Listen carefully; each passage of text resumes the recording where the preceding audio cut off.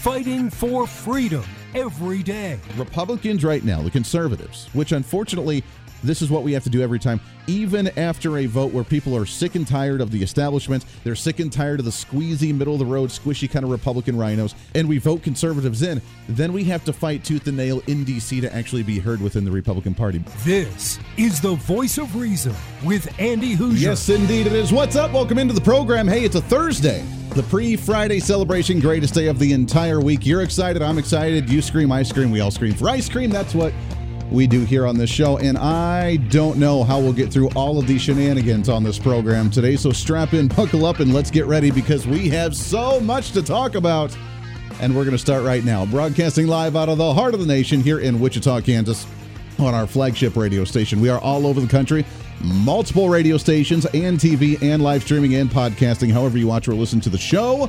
Welcome aboard, your Millennial General, reporting for duty like we do every single day. We have a lot to talk about. Obviously, the Biden indictment could be coming. Joe Biden, you feeling all right, buddy? I know you're getting a little nervous. I want to be clear. I'm not going nuts. Just making sure we have not him with indictments, but we do have indictments coming down for Hunter Biden, up to 10 years in jail, not for tax evasion or tax issues with the millions upon millions of dollars that they've gotten from overseas, but for gun charges. We'll get to that here in just a little bit. Bottom of the hour, we have Lee Shalk. He's Vice President of Policy for American Legislative Exchange Council, also known as ALEC. We've chatted with them a few times on the program. We'll have him on at the bottom. They have their upcoming 50th meeting in an annual meeting to talk about legislative priorities for the states. And that'll be an interesting conversation on what they're going to focus on at the statewide levels across the nation. I don't want to waste any time, though, because I'm really excited for our first guest on the program today. What's trending today? And really happy to have him since we weren't able to chat with him a few days ago. And as they are wonderful partners with us here on The Voice of Reason for our video stream, our radio program, both for the weekday and for our weekend show as well. Excited to have on here. He is the Senior Fellow for Fiscal Policy for Americans for Prosperity, one of my favorite organizations out there. It's Mr. Kurt Couchman with us here. Kurt, how are you, my friend? I'm doing great, coming to you live from the edge of the swamp. Ooh, from right at the edge of the swamp. Do you smell it? I'm sure there's an odor lingering in Washington, D.C. at times with all of the swampy lizardness that goes on around there, right? There certainly are sometimes. You just have to get the winds right. Yeah, well, now that everybody's back in Washington, obviously at least some of the main focal points that they're supposed to be working on in D.C. is, of course, a federal budget. Now, from what we've heard and what we've talked to with some of the elected officials, it does not sound like we will have a budget by the end of September when we're supposed to, which means however many years in a row now we could see a continuing resolution until December. What's the latest that you've heard? Well, we are expecting there to be a continuing resolution. All of the appropriations bills haven't been adopted on time, meaning the start of the new fiscal year, for 26 years now. 26 years, they've always had to start the new fiscal year with a continuing resolution for at least part of the government. But one other thing that I think is really important is we're talking about appropriations. Appropriations right now are only 27% of spending, and none of the revenue's in there. So it's not a budget. It's the appropriations bills, and they're important. A lot of them fund important functions of government like defense, but it's the minority share of the spending side and none of the revenue side. That is frustrating and upsetting, and we try to break it down quite a bit on this program about the difference between discretionary spending, which is part of this appropriations bill, and the mandatory spending, which is the majority of the social programs bankrupting our nation, but we're not allowed to touch them or even slow the growth of them down, or else we're being accused of letting people die in the streets and not wanting to give them the proper programs that they need in order to survive, and so on and so forth. Focusing on this appropriations process, we haven't even done any appropriations, like you said, in a while, because it's just been this omnibus package, pass it to see what's in it. Even with the extension this year, are you hopeful that we can at least get the appropriations bills done by December and by the end of the year? I wish that would be the case, but I don't think it's going to happen. I mean, in the House, there's a 4-seat Republican majority, or that's the margin. And so, like, between moderate Republicans and more conservative Republicans, it's really hard for them to find any sort of agreement. So it doesn't look like the House is going to be able to pass more than maybe one or two, but they haven't been able to do much yet. And then it really looks like the Senate is going to get together and do some bipartisan big spending bills, and that's what's going to drive the continuing resolution at the end of this month or early next month, depending on if we have a shutdown. And then what happens in December, we could end up with a probably Senate-crafted omnibus appropriations bill that'll have who knows what in it. I wish the House were able to pass this legislation and we could get better policy out of it, but it just doesn't look like the votes are going to be there. Why is it so hard to be able to pass this? I mean, we have a majority of Republicans in the House of Representatives. Why is it difficult for them to come together and say we're spending too much damn money?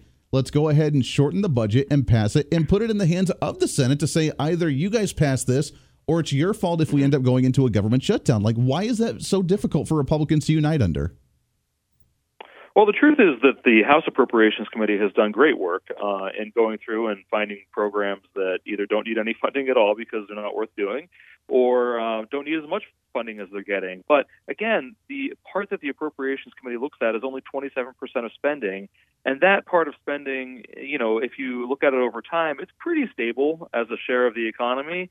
It's really the healthcare programs especially, and Social Security to a lesser extent, that are growing by leaps and bounds. But those programs and a whole bunch of other ones aren't part of this appropriations process. So from members' perspective, they're kind of out of sight, out of mind, and procedurally they are out of reach. And there's also the whole tax code, which is a mess that needs to be cleaned up, but members don't have that opportunity. So when members want to engage in, spending control, they focus on the part that is actually coming before them, even though that's not the part that ideally they would be thinking about. Yeah. How unfortunate. It's very frustrating, I think, for a lot of us who want to see this budget get under control. We're talking with Kurt Couchman. He's a senior fellow for fiscal policy at Americans for Prosperity. You can find them online at americansforprosperity.org. Great partners here with us here on The Voice of Reason. Let's talk about the size of this budget, because just back in June, we ran out of money. They were talking about the government shutting down, about our credit rating going down a little bit because we couldn't pay our bills for about 3 months going into the end of the fiscal year for this year. So what do? We have Kevin McCarthy and Republicans that talked good for a while, saying that we're going to actually this is the opportunity for us to clean out some of this spending, to get some of this out, to try and cut back a little bit, to try and reappropriate a little bit, especially with some of the unspent COVID-19 funds and so on and so forth. We end up turning into a bill that we increase our spending by $2 trillion for 2 years straight for a total of $4 trillion, where this budget alone is roughly the same amount is what we were spending during the COVID pandemic and the massive bailouts we saw across the nation. And now we have Democrats wanting to obviously cap that out to its fullest extent. Republicans saying, let's just keep like 2% of that open. But how in the world can we sustain such drastic increases of spending at such a fast pace right now? Well, we can't. I mean, the deficit this year, the fiscal year that's about to end at the end of September, the deficit will have been $2 trillion for this year. That's about twice as much as it was in the previous fiscal year. And so we just can't keep, piling on new debt to the tune of $2 trillion a year. At some point, we're going to have a fiscal crisis, and that could turn into like a far-reaching economic, security, lots of different kinds of crisis. But already the debt is so high that it is undermining economic growth, because people look at that and they say, one, that's a lot of debt, and I don't know, whose ox is going to be gored to deal with that. What spending is going to be cut, what taxes are going to be raised, who knows? And so unless you have an investment that's going to pay off relatively quickly and you're a business person, you're not going to make it because you don't know, where that burden's going to fall. And then the other piece is just that there have been taxes that have been increased to the last couple of years. There have been all sorts of new special programs created by the Biden administration with the help of the Democratic Congress last Congress. And so people are kind of figuring out how all of that affects them, and then also all the regulations that have been spilling out of this administration. So there's a lot of uncertainty and a lot of worry about what's going to come next. And so it is undermining the ability for employers to create new and better jobs and actually really compete for workers, which is what makes, jobs better than they are right now. Well, yeah, and it creates the economic prosperity. Well, back in the day when we actually had a proper budget that was in place before we started going to this process we see now, we used to cap our debt for the nation at right around, it was like a big thing. We were like, we're going to cap it at 40% because it used to be 18, 20% of the GDP for the nation. Now we're sitting at 120% of the entire private sector that we have spending in debt at the federal level. Is there any chance now, or are we too far gone to eventually get back to a point where we can cap it and say we cannot have federal government debt more than 30-40% of our actual GDP? We can fix it. It's going to take some time. I mean, there are a bunch of states, even the federal government was in a really bad spot after the revolution, and we had all this debt, and it took a little while to dig out of that, and then the states got into trouble, and they got back out of it. And there's any number of countries that have gotten into pretty dire straits, and then what they've done is they've fixed their budgeting system. A lot of them have adopted rules like balanced budget rules, things like that. And so we do need to get the politicians to back those changes, but then once they do, there certainly is a hope. And, we talked before about how Congress doesn't actually consider a real budget, never has, but that would be one of the big pieces. If you have everything in front of you, then you can look across all the different programs and say, does this make sense? Does this add value? Or can we do without it? Can we divert those resources from this thing that's not worth doing to something that would be a better value for the taxpayers and the people? Yeah, that is good news. I got to admit, you're the first one that we've had on the program that actually gave me an optimistic view of, yes, we can actually get this back on track, because everybody that I talked to are like, yeah, we're kind of too far gone, and I don't know how we get this back under control. Uh-oh. I think we lost him. I think he hung up there. We'll try and see if we can't get him back on here. But that's Kurt Couchman, Senior Fellow for Fiscal Policy for Americans for Prosperity. So that's at least some good news. I haven't heard some positivity in that sense yet. Are we gonna play this game again? There we go. Let's try and see this again and see if we can get him back on the program. Again, live radio, my friends. This is what it's all about. If we have the positivity to actually fix these things and get us back on track, then that's optimism, and it's a work in progress, right? We can slowly work to make things better. We can actually work ourselves to get back on track and get a good path going. Again, the problem is, do we have the elected officials to actually do something like that? Let's see if we got him back here. Kurt, are you back with us here? Please record your message. Uh-oh. I think maybe his phone died. We'll try him back here in just a minute. All right, we got a commercial break in just a minute. AmericansForProsperity.org is the website if you want to go and check them out. And by the way, for my friends here in the Wichita area, I know we're all over the place, but our friends here in the Wichita area, if you do want to turn out tonight, Americans for Prosperity at the state level does have an event coming up tonight. I will be attending that, and you can come and check that one out as well. It is the Prosperity Express in Wichita. It is going to be at the Temple Baptist Church at 6 o'clock tonight. For those that are not in the Wichita area, don't worry about that, but your local AFP organization will be doing something for that as well. Let's see if we got him back here. Kurt, are you with me? I am back with you. Hey, there we go. What happened there? There we go. Yeah, I'm not sure what happened there. There we go. I appreciate you jumping back on with us, though. We have just about 30 seconds before we take a commercial break, so I want to tease when we come back on what we can do. And as I was mentioning before we got cut off, that we actually have some optimism, and you're one of the first ones to say that, which is really good. So I want to talk about what we can do to actually get that back on track, not just at the federal level, but as you mentioned, the state levels as well, putting policies in place and maybe becoming a little more financially independent at a statewide level. I had a conversation earlier today on social media with an individual who did not believe that we still have the concept of federalism and state sovereignty in this nation to do their own things. Obviously not quite understanding how this nation works, or at least how it should be working with the idea of federalism. So we'll do some of that when we come back here. It's Kurt Couchman, Senior Fellow for Fiscal Policy for Americans for Prosperity. How we can get ourselves back on track. The question of the day. We'll do that when we come back here on The Voice of Reason for a pre-Friday celebration. Stay here. This is The Voice of Reason with Andy Hoosier.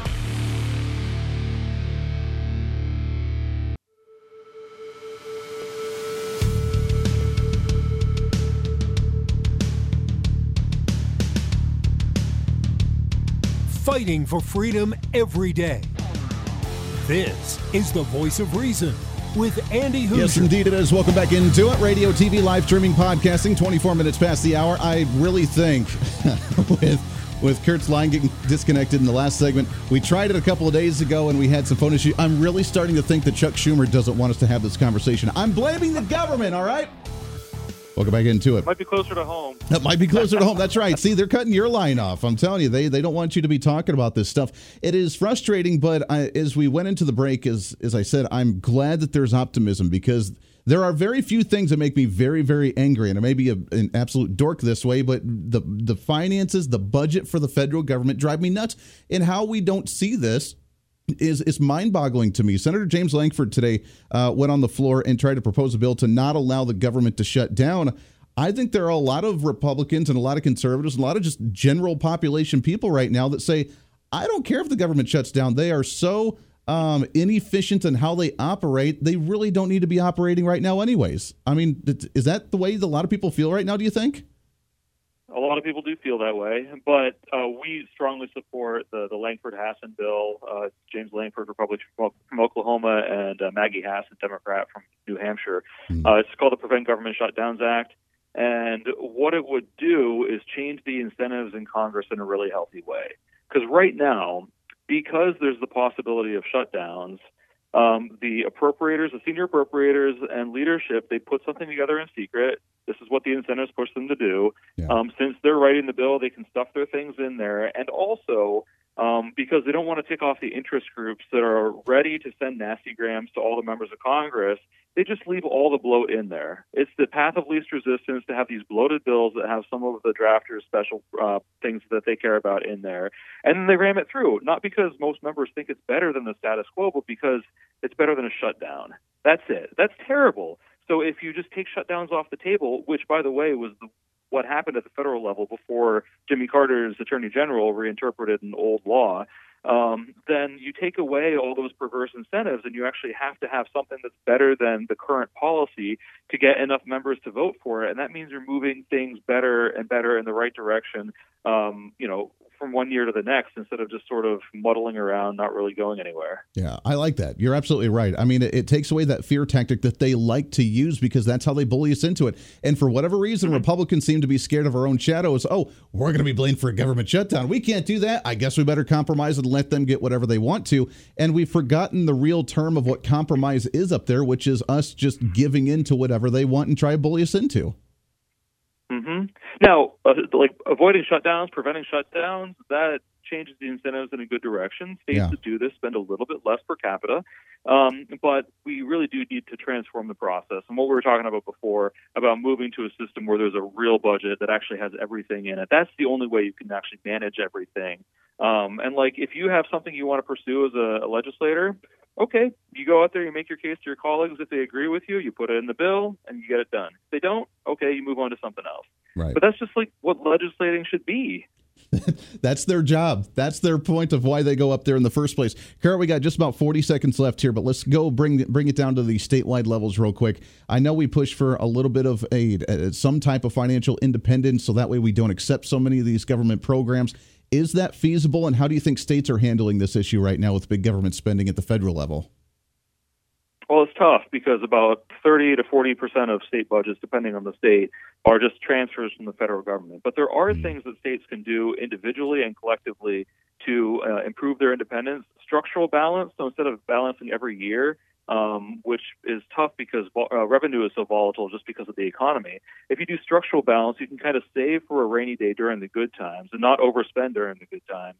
And then you can kind of bail yourself out during the bad times with this money that you've been collecting during the good times. So that's one really powerful way that you can improve state independence from D.C. And of course, we got to have members of Congress that are thinking about federalism and ways to empower the states to exercise their own sovereignty. One step at a time, my friend. You bring optimism, and I appreciate that so much. It's Kurt Couchman with Americans for Prosperity. Kurt, thank you so much, my friend. Let's get you back on again real soon. Sounds good. Thanks for having me. Hey, appreciate it. Lots more coming up here for The Voice of Reason. Stay here. With Andy Hoosier.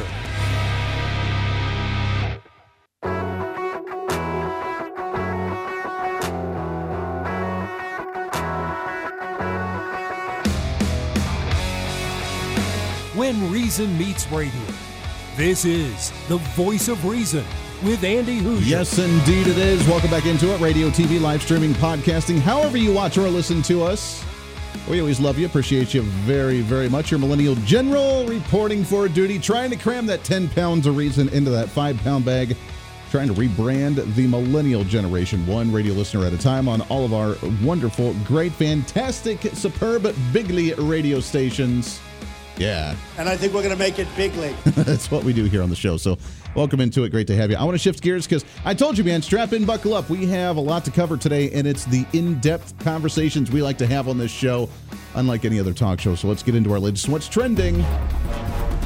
What's trending today? As I'm happy to have back on the program, been a little bit, as they're getting geared up for their 50th annual meeting with the states on what state priorities need to be across the nation. Obviously, as we just talked about in the last couple of segments, that we are in a disaster at the federal level, and there's only so much we can do at the federal level, except for continue to call our elected officials to continue to advocate for them to do the right things, and it seems like they're doing it. And I want to be very clear, the bill that Senator James Lankford from Oklahoma has proposed about preventing government shutdowns, I support that bill. That seems like a fantastic bill, because Kurt was absolutely right in the last segment that that's what we need. If we take that off the table, they can't cram everything they want to in a final bill last minute and say we have to pass it to see what's in it. But if you don't pass it, then you hate veterans and you hate homeless people and you hate ill people and so on and so forth, and you just want them to die in the streets, which is what they tell us all the time. We're tired of that kind of conversation. So if we take that off the table, then we can actually have a hopefully somewhat more rational conversation on the budget, get things back under control, and start to shift the ship back in the right direction. But outside of that, what do we do at the local levels, at the statewide levels, to try and be as independent as we can, the sovereign states that we are, under the concept of federalism? Talk about some of that and more. Really happy to have back on the program. He's the Vice President of Policy for ALEC, the American Legislative Exchange Council. It's Mr. Lee Shalk with us here. Lee, how are you, my friend? Hey, Andy, I'm doing great. How are you doing today? Doing great. It's so good to have you back on the show again with us. We always love the chat. What a crazy time we live in. It seems like every year, whether it's because of we don't teach civics the proper way in school, whether it's because we just forget about this stuff, but it seems like every year more and more people forget that states have the ability to do kind of their own thing for the most part, and we continue to push for a centralization of power at the federal level, and it seems to be getting out of hand a little bit, doesn't it? Well, that's the beauty of how our founders created the United States of America. It was that principle of federalism. And let's not forget that the states created the federal government, not the other way around. And so the more we can transfer that balance of power back to the states, as our founders intended, the better. Yeah, that is true. Now that we're trying to bring this back up and rebrand the way that we function under this concept of federalism, I know you guys are working on what the policy priorities need to be for many states across the nation, but talk about that. Talk about what we need to focus on this year, because we have an immigration crisis, we have crime crises, we have an economic crisis right now. It seems like everything that we look at under the Biden regime seems to be getting worse and worse. What do we start doing to correct this course, my friend? Well, you're exactly right. And, I think we were all reminded of all of the trouble that our federal government has gotten us into when our credit, we were downgraded by Fitch ratings, the credit downgrade only the second time in the U.S. history, just a couple of weeks ago. But it's a great reminder that the real solution to what is troubling our country is going to come from state capitals. It's not going to come from Washington, D.C. My organization, ALEC, we have the privilege of working with principled, free market, limited government-minded legislators from across the country. And the other great thing about ALEC is that they're constantly bringing their ideas to us and sharing them with fellow ALEC members, what's working and what's not. We're able to see quickly from the 50 laboratories of democracy what we can get done to help Americans who, let's be honest, they're suffering. We're all suffering under this permanent tax from inflation. And so I think that's a great place to start. How do we implement pro-growth tax reform, for example, helping Americans keep more of their hard-earned paychecks? I think that's a great starting point for all of us. Yeah, that is a great starting point. Inflation right now under the Biden regime is anywhere between 15 to 30%, really 15 to 20% for overall inflation, near 30% for food alone, which is pretty disastrous. If we can have more of our money back, we can actually, afford to live, which is a very difficult thing to do right now. Right now, there are a lot of states that are starting to look at going to a flat tax. Here in Kansas, where I'm based out of, we tried to do that last year as well, and it didn't quite work. But do you think that's a solution? The way to go is to go towards a flat tax or a single-payer tax rate, or for both consumers and businesses, to try and just make it simple for us to function and know exactly what to expect when we see our tax money come out?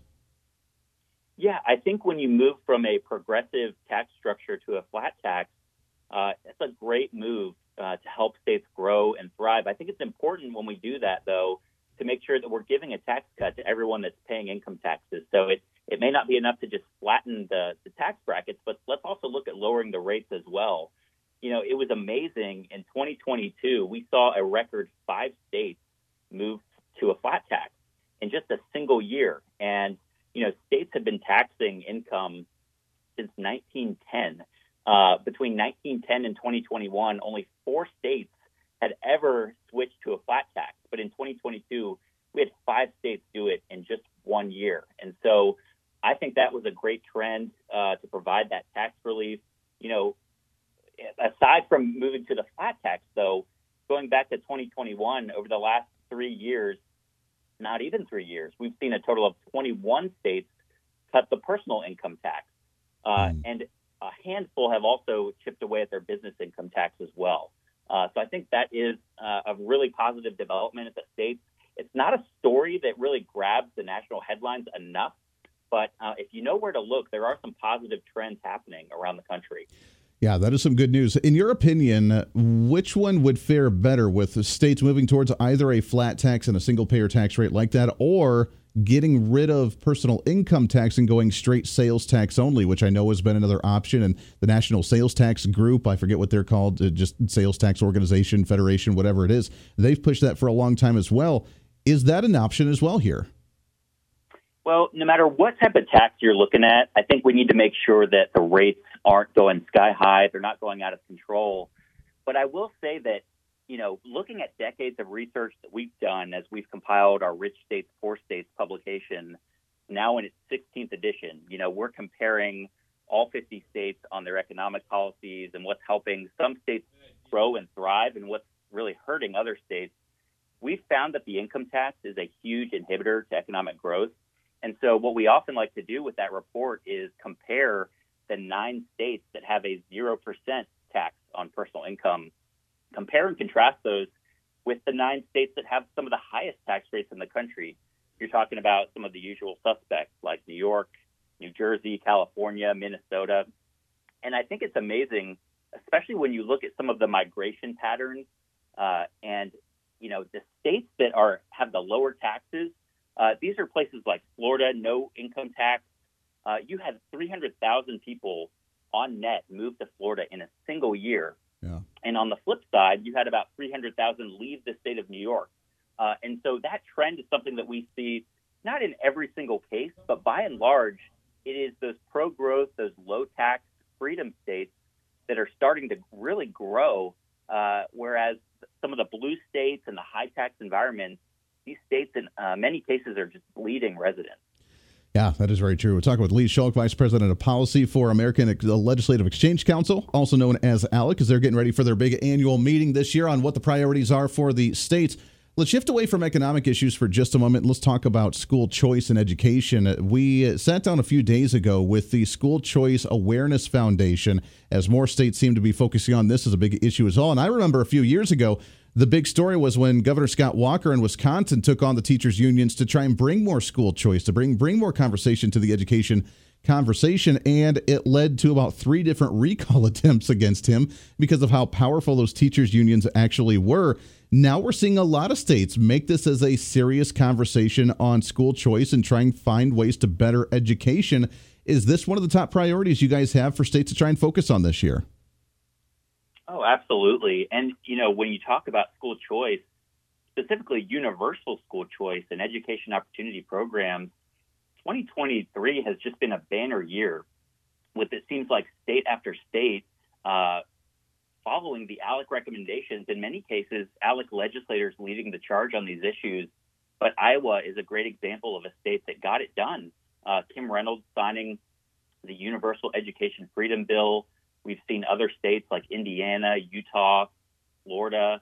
It's just been a banner year when it comes to education freedom. And I think what I've heard a lot about is we need to start focusing on the students. We need to prioritize students and their futures as opposed to prioritizing education systems.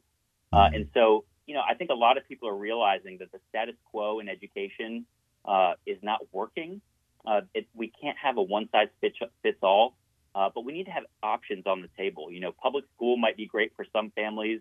It might not be the best option for others. And so the more choice that we can provide, the better. And that has certainly been a huge topic of conversation among ALEC members and really across the country. It's been an incredible year for education freedom. Yeah, amen to that. What a concept. More choices to give people the freedom to choose on how best to get their kids educated and take them to school in some way, shape, or form. I know that here in Kansas, I know microschooling has become a big thing with the community, just getting together, wanting to just bring the kids in the backyard and teach them about things on the side as well. I think that's an absolutely awesome idea, and I think we should see that being promoted across the nation as well. Got to take a break here. One more segment right around the corner. It's Lee Shalk with American Legislative Exchange Council, also known as ALEC. He's the VP of Policy. When we come back, I want to talk some about some of the other issues they have, and we've talked a little bit about it on the program before with artificial intelligence, with the right to work.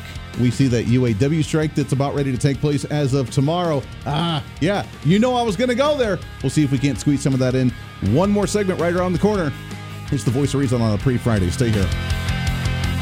This is the Voice of Reason with Andy Hoosier.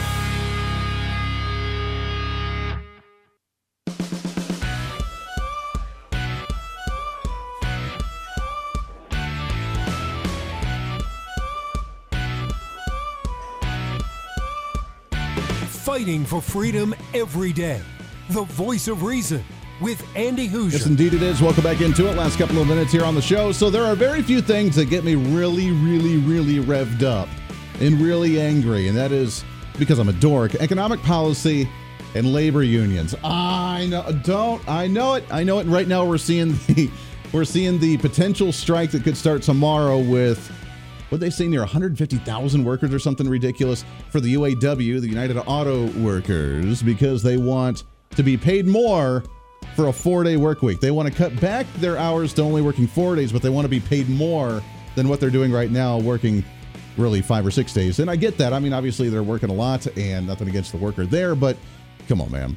Come on. So that brings up the conversation for the right to work. We talk a lot with the National Right to Work Committee on the program, Mark Mix. He's a good friend of the program, and we have him on quite a bit. But Lee, we're talking with Lee Shalk with American Legislative Exchange Council, also known as ALEC. Lee, I got to get your input on this one, because is this the right to work, I think, needs to be mandated for all states. And I know they're trying to push that in a lot of these states. A lot of them don't have it right now, but we're seeing a lot of people potentially walk off the line tomorrow because they want to be paid more to work less. And I don't know how that makes a whole lot of sense. Yeah, I mean, right to work laws are critical for the 50 states, and we've got more than half the country that has a right to work law in place. But I'll tell you what, as we're looking at, we talked a little bit about where taxpayers are moving, some of the trends with migration, but you look at, especially during the pandemic, how many big businesses packed up and relocated. I mean, almost every single time you see a headline about, let's say, Caterpillar leaving Illinois. I mean, these companies are moving to right-to-work states. And it's really amazing if you look at, since 2020, the top 10 states in terms of creating the most jobs, 9 out of 10 of those states are right-to-work. Only Montana, in 10th place, does not have a right-to-work law. And so there's really no downside to giving more worker freedom and not requiring union membership or any form of dues as a condition of employment. More freedom, the better in every case. Yeah. Amen to that. If they do end up going on strike, I know this could essentially put a halt to a lot of auto manufacturing in the nation right now. We're already seeing some extremely high prices for new vehicles because of inflation, because of regulation on the auto industry, trying to push them towards EVs, trying to the limit of supply that we have, the taxes that we're seeing on just the raw materials and the production of it. Could this potentially give us another shortage of vehicles after what we saw with the chip shortage? And is this going to jack up the price on vehicles if they end up going on strike? Well, that's a big question. I think there certainly could be some consequences if we do see that strike, and I think we'll have to stay tuned. But it has been unfortunate, some of those things that we've been suffering through, especially in the last couple of years. And I think with the government imposed lockdowns and economic shutdowns, we really haven't been doing ourselves any favor. But this, I think, could be another blow. Yeah, it is unfortunate. Last minute here, about a minute and a half, but what else is on the priority list for you guys? I know you have a list of like 23 to 25 different items for states to focus on this year. What haven't we covered yet that you guys really want to focus on come 2024? Yeah, we continue to talk a lot about keeping politics out of state pension funds. That's something with our model policy, the State Government Employee Retirement Protection Act, making sure that our states aren't investing public pension dollars for political purposes. Another one that's been a huge point of conversation has been surrounding artificial intelligence. And, I'm a big fan of the Terminator series, but we're not talking about Skynet here. And, as there's so much new technology as it relates to AI, our position and the position of a lot of our members is that let's pump the brakes. Let's not over-regulate a new technology, but let's also reject any attempts from the government to ban AI or undermine free market principles within AI. So I think that's going to continue to be a huge conversation for the 50 states and the entire country. Yeah, you really opened up. Last time we talked about that a few months ago, whenever it was that you came on and we talked about artificial intelligence, you really opened up my eyes and really brought a new perspective to it, because I'm so anti-technology. As a 34-year-old guy, I probably shouldn't be anti-technology, but I really am, because I just don't like it. But you opened up my eyes and said that unless we're part of the conversation in crafting the regulation and legislation for something like this technology, we're going to be lost away from it, and we're going to see kind of like what we see in social media, where we're shadow banned, we're isolated, and we don't have any type of influence within it based on our conservative values. And we have to be part of that conversation, and I appreciate that. So I'm glad you guys continue to focus on that issue, along with so many more, with their upcoming 50th annual meeting with the states. What priorities we need to focus on going into 2024. Lee, it's always good to talk to you, my friend. Let's do it again real soon, brother. Thank you, Andy. Hey, always a pleasure. All right, that does it for us today. Back at it again tomorrow. We got so much more to talk about and more great guests, so you're not going to miss it. Until then, podcast up in just a little bit. Be your own voice of reason. This is the Voice of Reason. I'm Andy Hoosier. We'll see you on the radio.